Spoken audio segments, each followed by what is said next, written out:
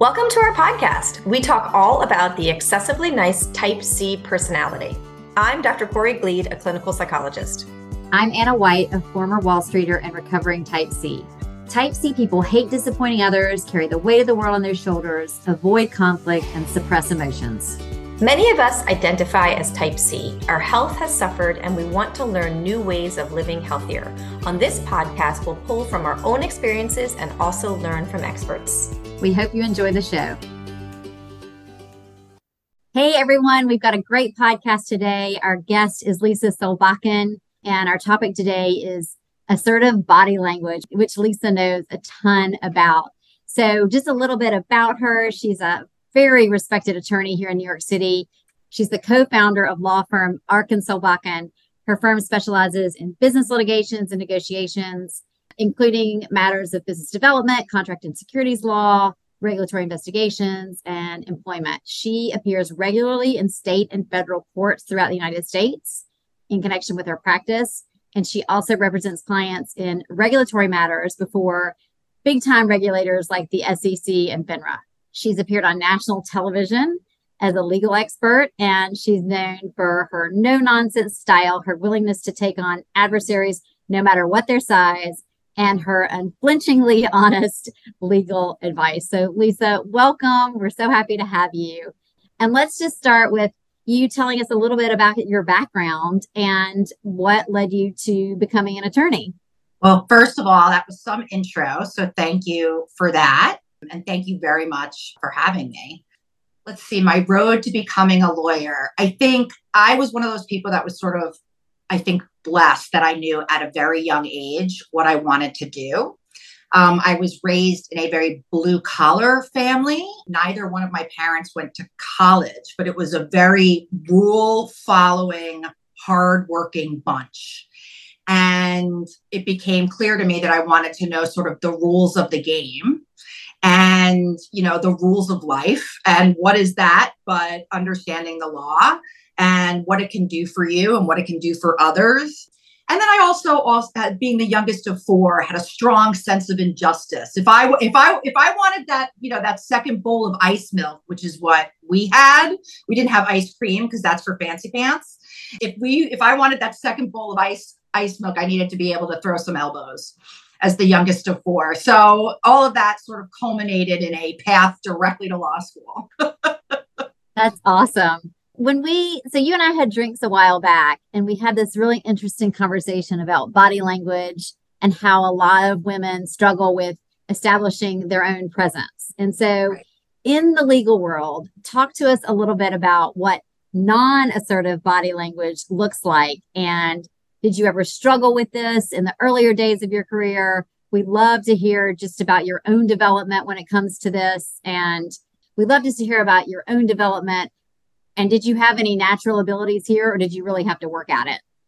So very good question. And I kind of want to start with a word that you used. And we sort of had used that word in anticipation of me coming on today. And I thought it was interesting. It's non-assertive body language. And when I was thinking about that, I was like, is that really the right word, right? Because having a presence and owning your own space isn't necessarily being assertive.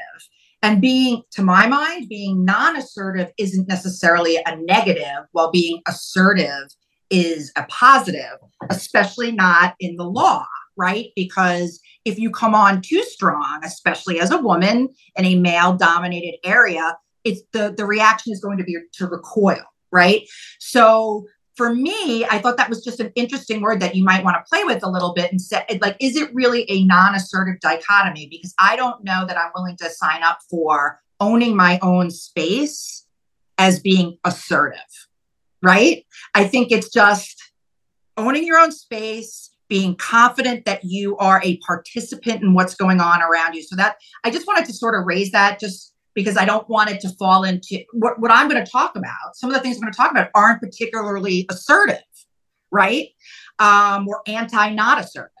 But in terms of how I felt and how I grew, I definitely had to work on it. I think it is 100% a learnable skill. I think there's an aspect of it that I'm a former athlete, right? So when you're a former athlete, you know you have to practice in order to reach a certain goal. And I think that was hugely helpful to me in a couple of ways. One, in dealing with a male-dominated world, right? Because you kind of don't care who your adversary is when you're playing a sport. You're not focused on that. But you're also focused on, I need a certain skill set to win or be effective. And that's exactly how I looked at body language when I was developing as a younger lawyer, and frankly, how I still look at it today.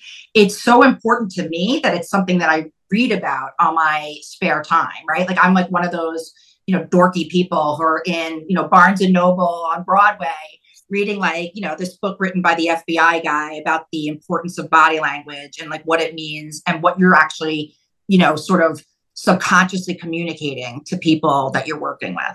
So that's a very, very long answer to yes, it's a learnable skill. No, I didn't know I will say I got the wacky hair I had certainly when I was younger. Now I wear Converse, and change into heels before court, but I used to have a penchant for the high heel. So I had other things to help along my presence. But 100% now, I think it's more authentic given my age and my experience and learned.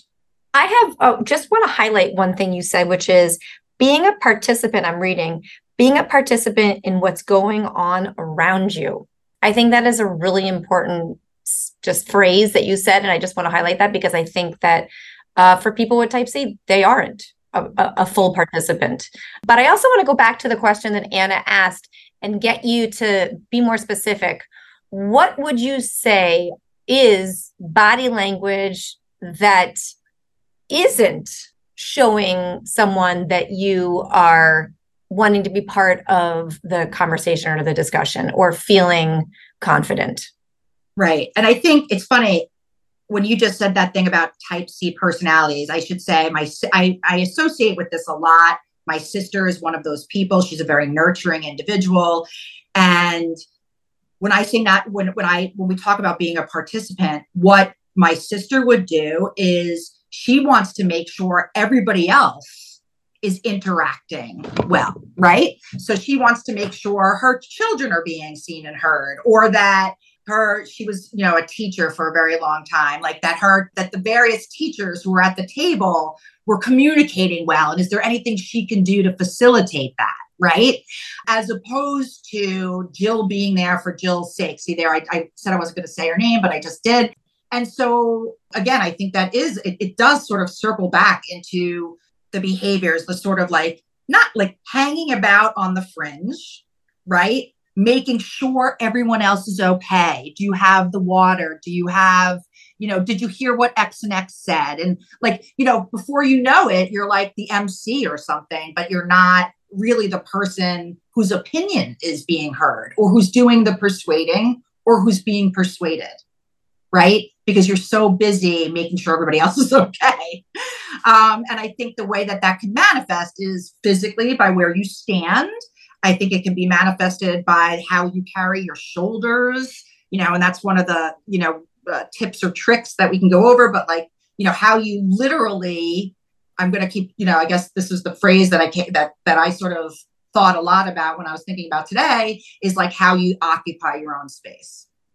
Let's talk about those little tips and tricks about how we can own our space better. And I'm super curious about, on your own sort of development, where you started versus where you ended up and kind of how you developed those skills along the way. Was it sort of just active observation, or did you have any coaches or people that you were, engaged with in mentoring, or how did that all sort of work out? Right. So a little bit of, frankly, all of the above. Right. So I think I had, like to start with one of my tips or tricks, which is, a sort of an obvious point, but standing. Right. But what's funny about the way that a person's posture is you stop thinking about it and you can go to a default where you start to crouch down, or what I sort of through muscle memory, right, make myself think, how am I standing? Are my shoulders back? And I think about that in cycles when I'm having a conversation with an adversary or with a judge or whomever.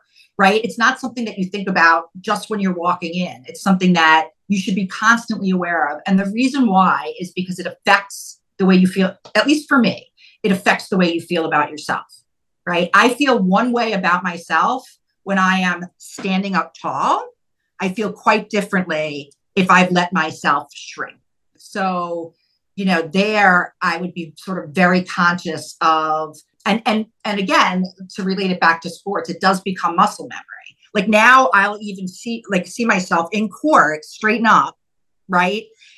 Without having actually consciously thought about it, because that's what I do now. I think the other sort of tip and trick, and I think this is important for women in particular, is, I don't know if you guys experience this, but having a stance, like a stance that you take when you're not being active. Like it's always like awkward. Like am I sitting with my arms crossed? Am I sat? Do I have my hands in my pocket? What am I doing with myself? And I made a decision, like a conscious decision, as to how I would stand when I'm not an active speaker. And that, being the child of a Marine, turned out for me to be the at ease stance that they use in the military, believe it or not. When I'm in court, I stand with my hands behind my back and my shoulders sort of squared off to the person with whom I'm interacting. And the reason why I like that is because it's respectful, it's engaging, it's not super assertive where it's putting someone off, right? It shows interest.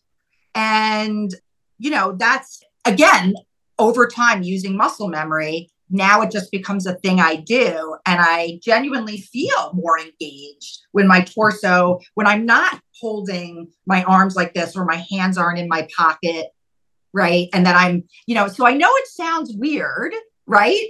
Having never served myself, but that's something that I found to be effective over time. I love this because I think one thing that type C people really struggle with is feeling powerless. And so any little incremental changes that we can make to make ourselves feel just a little bit more powerful and assert our presence a little bit more is helpful at the margin, right? So if it is posture, Right. thinking about your stance, and I think, these are things that a lot of people just actively don't think about, including myself, and True. Especially if you start to develop these habits at a younger age, then it's only gonna, help you in the long run. 100%. 100%.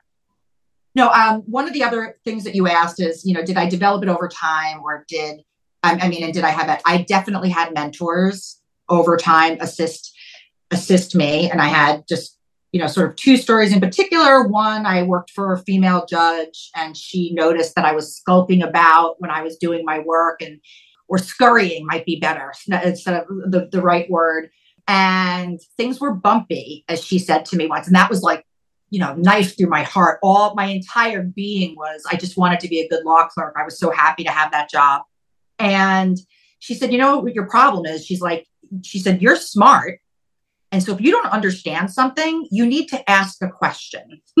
She said, just ask the question and stop assuming that you need to go in the back room and figure it out, or figure it out later. Because she's like, she was basically saying, I think on some level, I wasn't really engaging. I was trying so hard to give the perception that I was on top of things, that I wasn't on top of things. So that I totally took to heart, and am now a huge question asker to the annoyance of many. And then I think the other tidbit I had was a partner for whom I worked at one of these white shoe firms. He said, you know what, Lisa? He said, you wear your heart on your sleeve. He said, that's either going to work for you or against you, and you need to figure out which one it's going to be. And that made me think hard about, okay, so now, how do I want myself to come across as a litigator? And by the way, I think that was advice that a lot of people would take issue with sometimes. Like, oh, that's like an aggressive thing for him to say. I am eternally grateful that he was honest enough with me to point out that I have a certain, personality, right? And I'm either going to try to put myself in a box, which may not work, or I'm going to figure out how to make this work. Can you talk a little bit about that? Because I totally feel like that is something that people with type C can really relate to. The wonderful things about people with type C is they're excessively caring, right? They're super, Right. super caring, super thoughtful, and feel very responsible for other people. Yeah, that's your dog is agreeing. What I'm hearing you say is that you are a person who's very emotional and cares a lot. And so what have you done in response to that advice? How have you handled that?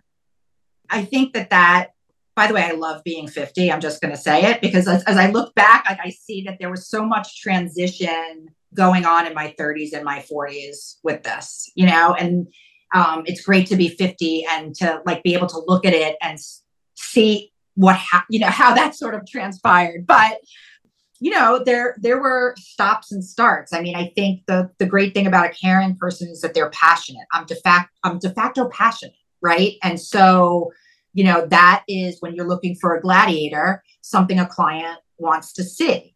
I'm also in a male dominated environment. And so how do you handle that as a woman? How do you diffuse situations? How do you develop a camaraderie when you don't go out for drinks? And I have my own views on that. And that's not like, I try to not do that because I think it can always blur a line and you know what I mean? So instead, how am I relating to these men, especially because like, I don't watch, Sunday Night Football or whatever.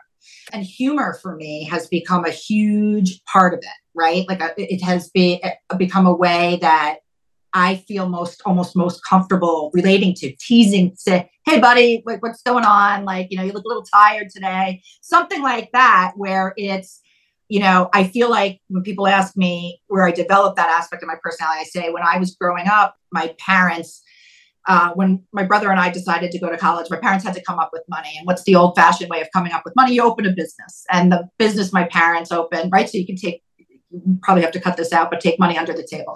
And the way that my parents did that was by opening a deli. And I remember working at the deli, and like, that was part of my persona. Somebody comes in, they're miserable. They're a trucker. They work 18-hour days. They came into our deli, and like, I was smiling. I knew what cigarettes they smoked because back then people smoked. I knew how they took their coffee because back then, there was no Starbucks. And so I'm reading people and integrating sort of what will make them comfortable with what is in my personality, if that makes any sense. And it's something that, I actually really read a fair amount about, like, to be honest, like, so I've read about different personality types, what they need at times when I've had senior level people who I thought were extremely difficult to deal with. I consciously looked to figure out what personality type they were and to not shrink, right? Or change my personality per se, but what are the ways that people, suggest interacting with a narcissist? Right? Like, what do you do? What do you do when you have a job to accomplish and this narcissist is standing in the way between yourself and your job, right? And by the way, it can be a completely lovable narcissist. Doesn't have to be a terrible person. So without a doubt is something that I spent a fair amount of time working on. And I think there's, ways. I don't think everybody needs to be reading all those silly books that I read. As long as you're conscious of it, I think you get better at it over time. So I have always loved, Lisa, just that you're so authentic in your personal style and you didn't feel this like need to conform. I mean, I know when I went into my first job in finance, everybody kind of dressed the same way, looked the same way, talked the same way, same lingo. And you felt this like enormous pressure to conform. And that impacted me a lot. I always felt very self-conscious about, oh my gosh, am I talking in the right way? I worked for a firm that had this like really strict dress code. And so you were constantly worried about, but you are your own authentic person. And I'm so curious about just how you thought about that as time progressed over your career. Like, okay, this is who I am and this is who I'm going to be. And I'm not going to conform to this white shoe law firm sort of persona. And and it's worked so well for you because I think your clients know that they're absolutely going to go to bat for you. But I think type C people really struggle with being bold and confident and, authentic sometimes. And so any advice you have there is. I will say I experienced the same thing. I was at a big law firm who I love, and I could say who they are. I have a great relationship with them as Wilkie Farr and Gallagher. It's one of those larger law firms. I remember walking in and every one of my female colleagues had like a Brooks Brothers suit on and, straight hair and like appropriate earrings. And I'm just sitting here in like my, express separates, like, what the hell, how am I going to compete with this? And I think I did try to conform, but failed miserably. And that worked for me.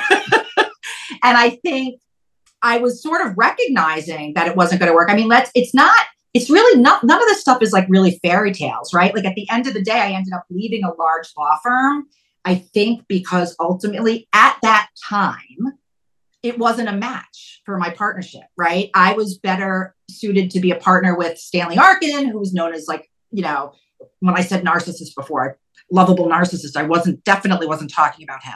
Definitely not. But, I think failing, and it's funny, like if there's a lawyer, Jerry Spence, famous lawyer, before I went to law school, one of the other things I did was sort of read books by well-known trial lawyers, him being one of them. And he said, you got to have body bags.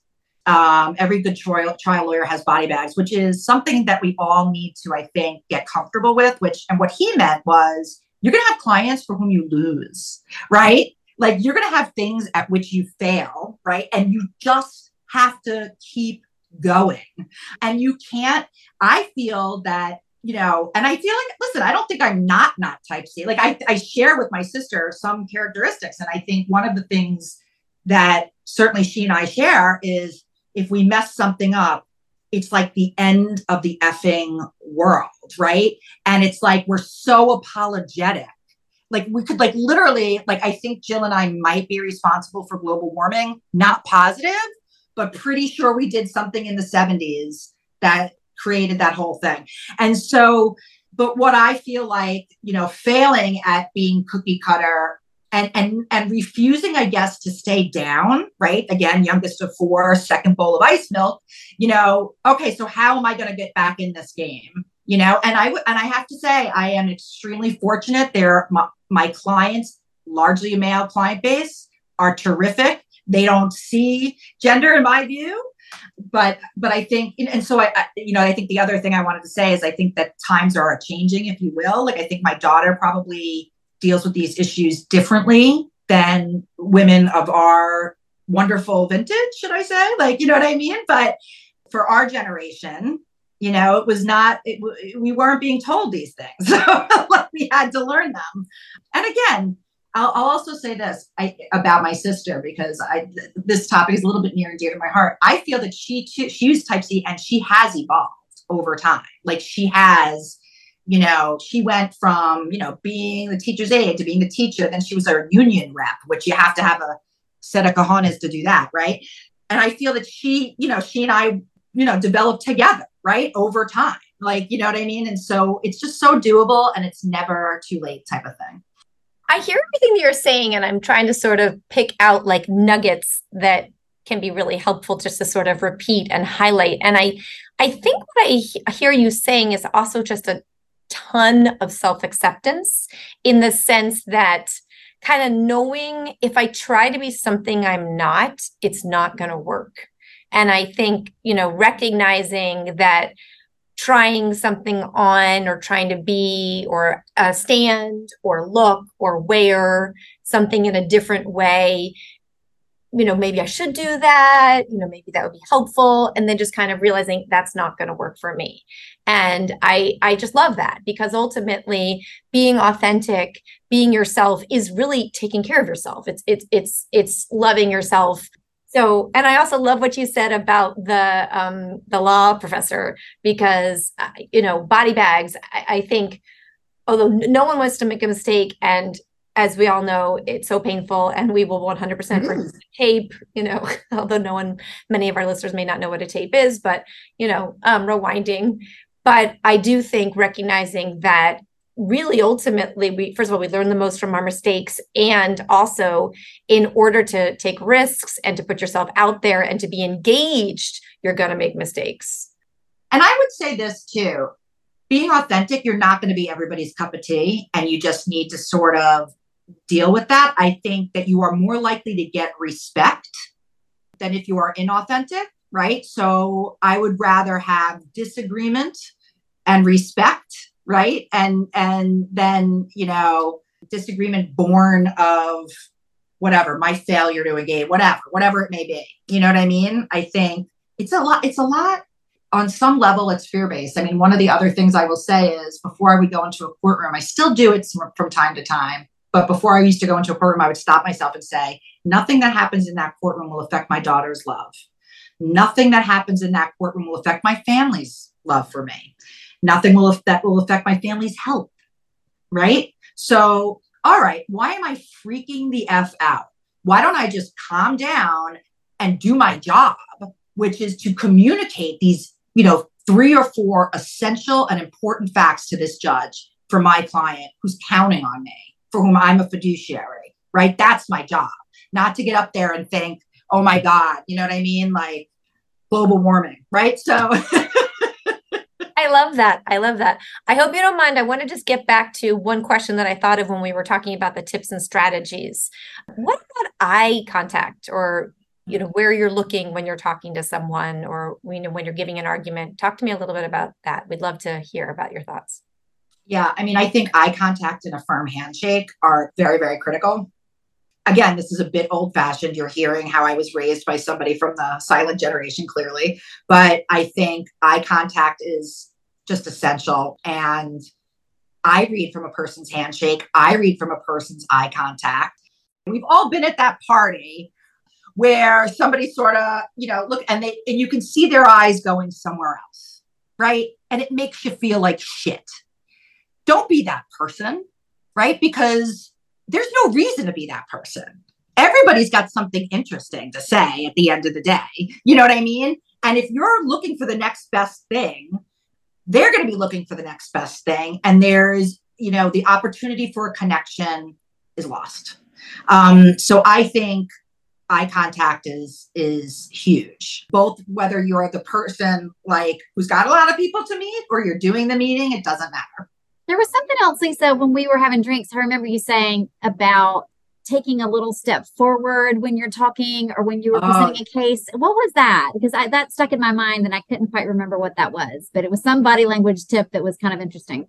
So this is one of my favorite stories, and I think it's critical. This goes into the aggressive bucket, right? We were talking about non-aggressive and aggressive body language. So as a litigator, and I think at any job, right, there are going to be times when people have active disagreements, and we've all had active disagreements with the personality type that feels that if he yells or she yells loud enough, and if they look aggressive enough or mean enough, they're going to somehow they're going to convince everybody in the room that they're right, and that, by the way, is not a stupid theory, because sometimes it actually works, right? Sometimes they have the effect that they want, but not with your listeners, because next time that happens, and it was, the way it happened for me, it was unconscious, but now it's very conscious, was I was arguing with a partner who was senior to me. He was standing in the hallway. He was unhappy with my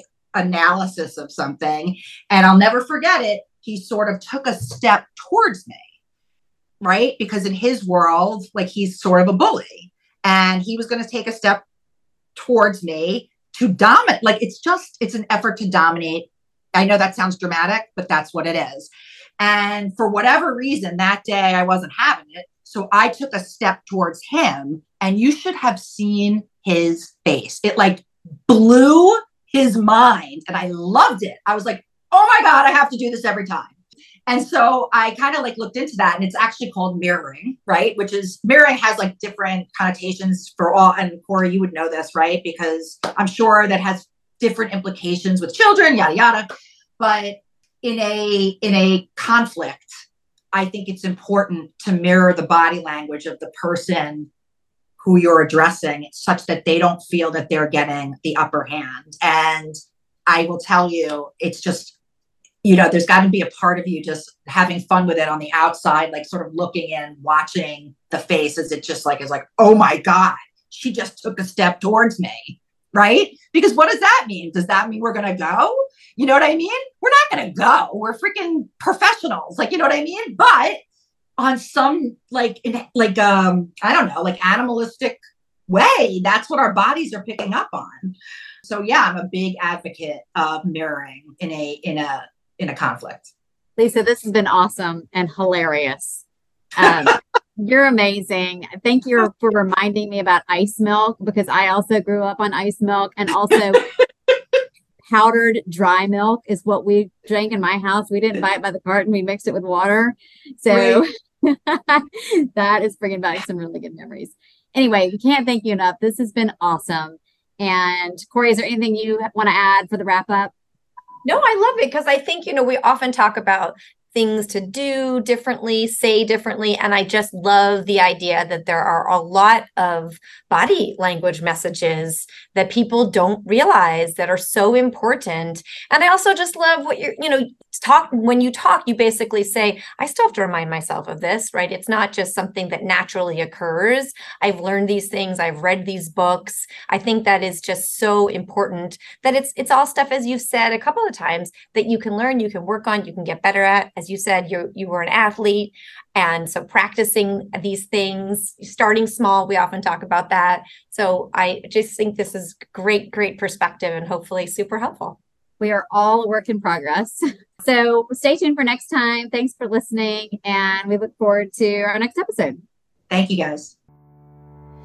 If you're interested in being a guest on our podcast, or there's a topic you want to talk about, please get in touch. Our email address is typectoolbox@gmail.com. If there's a story you'd like to share, we're putting together a book on Type C, and we can always hide identities if desired. Check out our blog and Instagram for more on Type C. It's typectoolbox.com and @typectoolbox. And leave us a review on the podcast. Thank you for listening today. This podcast is for informational and entertainment purposes only. It's not meant to be a substitute for mental health treatment. If you're having a mental health emergency, please dial 911. If you're looking for mental health treatment, please visit the National Alliance on Mental Illness website at NAMI, which is NAMI.org.